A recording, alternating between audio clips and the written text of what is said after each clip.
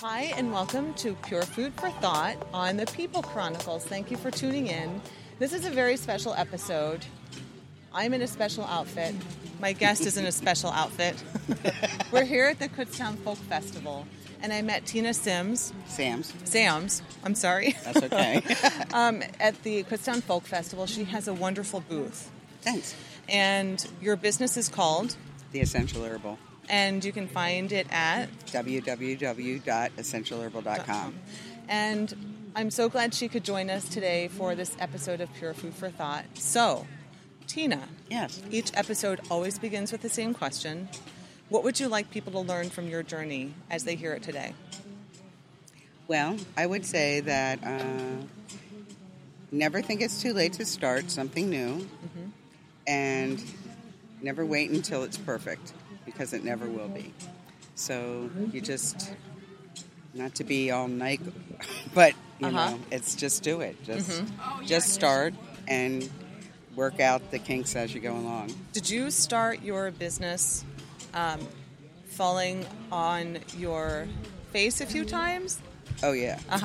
Yeah, well, when I started the magazine, Marianne and my sister and I had been in business, and we had a shop, and I had left town for a while, and I came back, and we didn't have the business anymore, and I went to work at a printer, and I really missed my persona, or who I thought I was. So while I was at the printer, I decided I would start this newsletter, which was what it was at the time.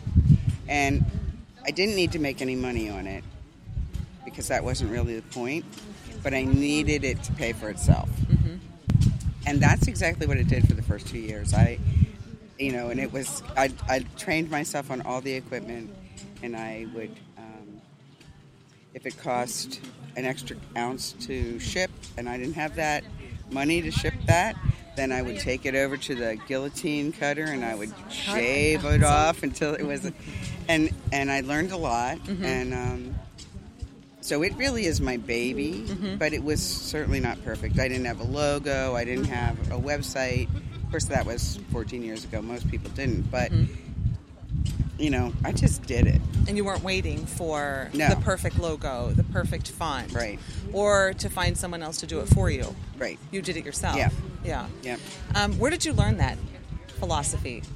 Well, my mom she had 5 of us, and our father left, and she wanted to be home with us. So she started a business. Actually, she had a couple businesses in the home. She had an answering service, and then she also had a group of older women who would babysit, because she found that the people that she answered the phone for were like doctors and lawyers and stuff, and they didn't have babysitters. So then she'd schedule them, and so that was the way it was. We learned, and it was really by the seat of her pants, completely by the seat of her pants. So that's how we did it. You have a special. Thank you. This is the upside of being at the festival. Yeah. It's all of the good food. Yeah. So it was something that you learned from your mom. It was kind of a gift, really, that your mom gave I think so.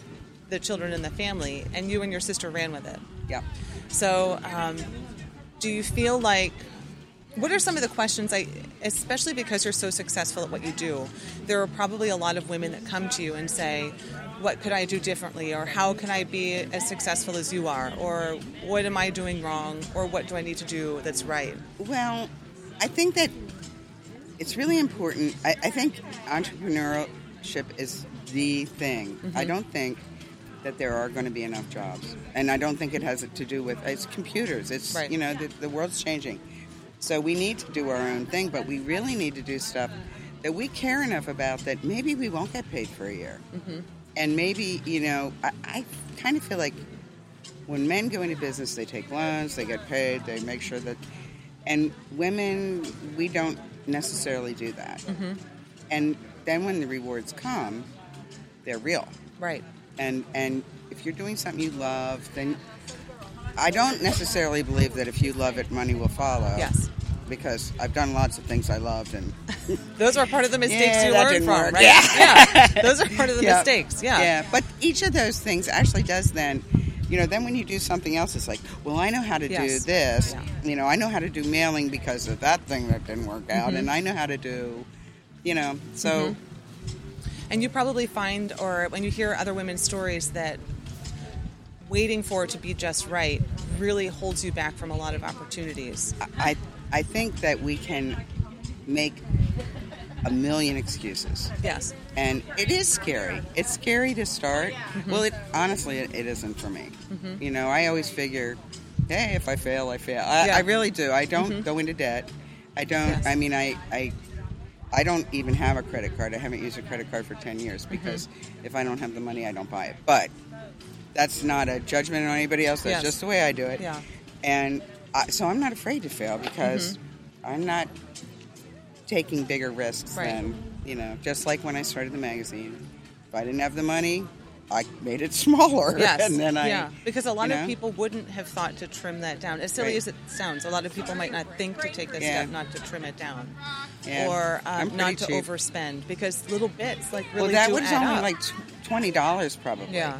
I mean, the additional shipping for that small quantity of subscribers that I started with was probably $20. But I had made that commitment that I was not going to spend because I was taking care of Molly. It was me and my daughter, and I wasn't going to take money from her for that business. So, So it really comes down to setting priorities, taking risks, and then not waiting, till everything is exactly right or exactly perfect.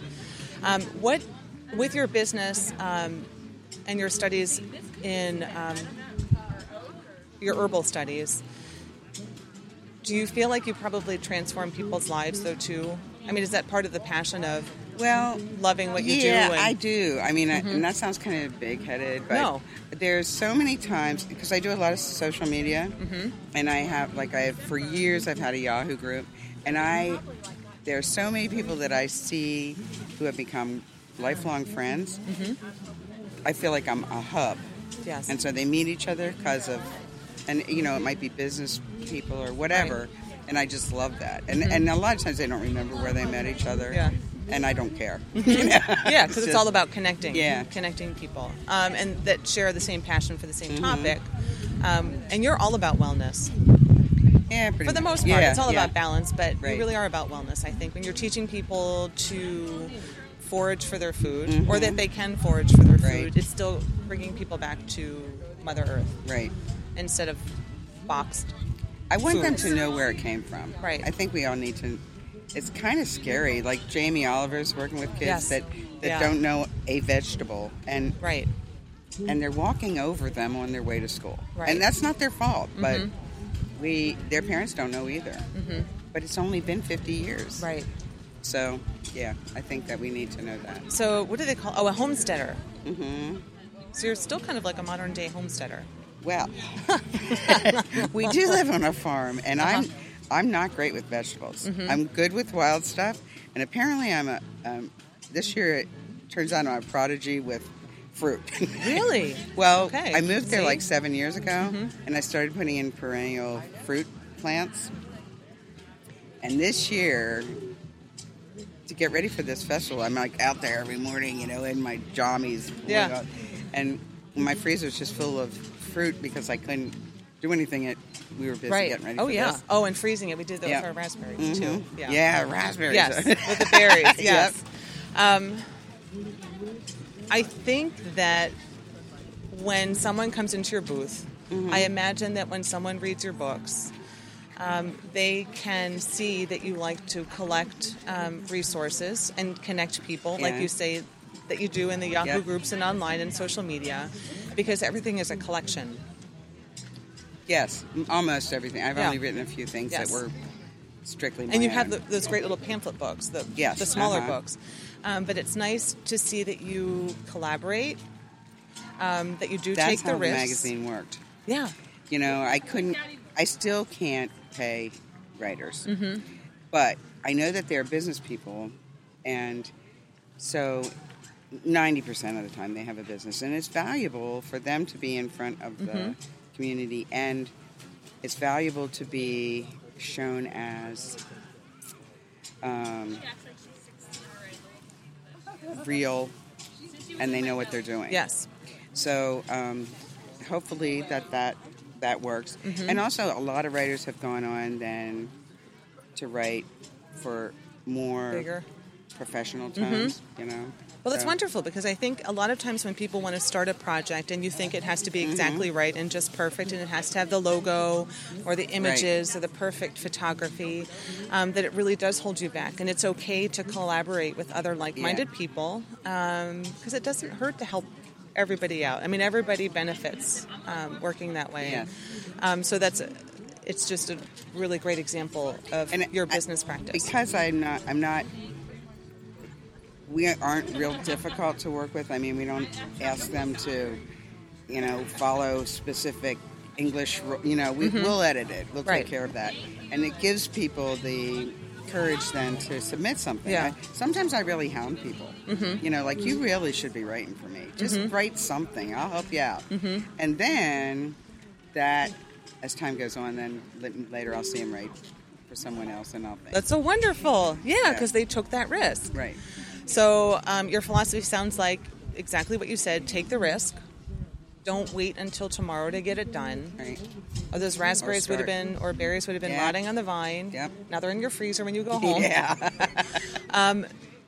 And it's okay to collaborate and take risks, take chances, and don't wait for things to be exactly perfect. And if you don't, taking risk, it kind of has to be calculated.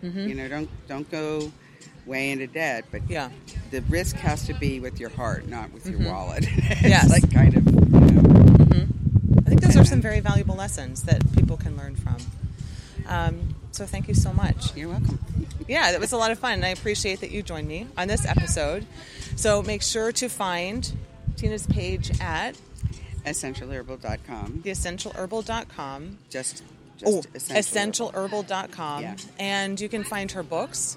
You can find There. your books Online. and subscribe to the online magazine, and it becomes in a PDF Or print. So be sure to check that out, and make sure to come out to the Kutztown Folk Festival in 2016 and stop by the booth. Yep. So thank you so much for tuning in, and you can find me at The People Chronicles, Pure Food for Thought. Please subscribe, and we'll catch you in the next episode. Thanks for tuning in.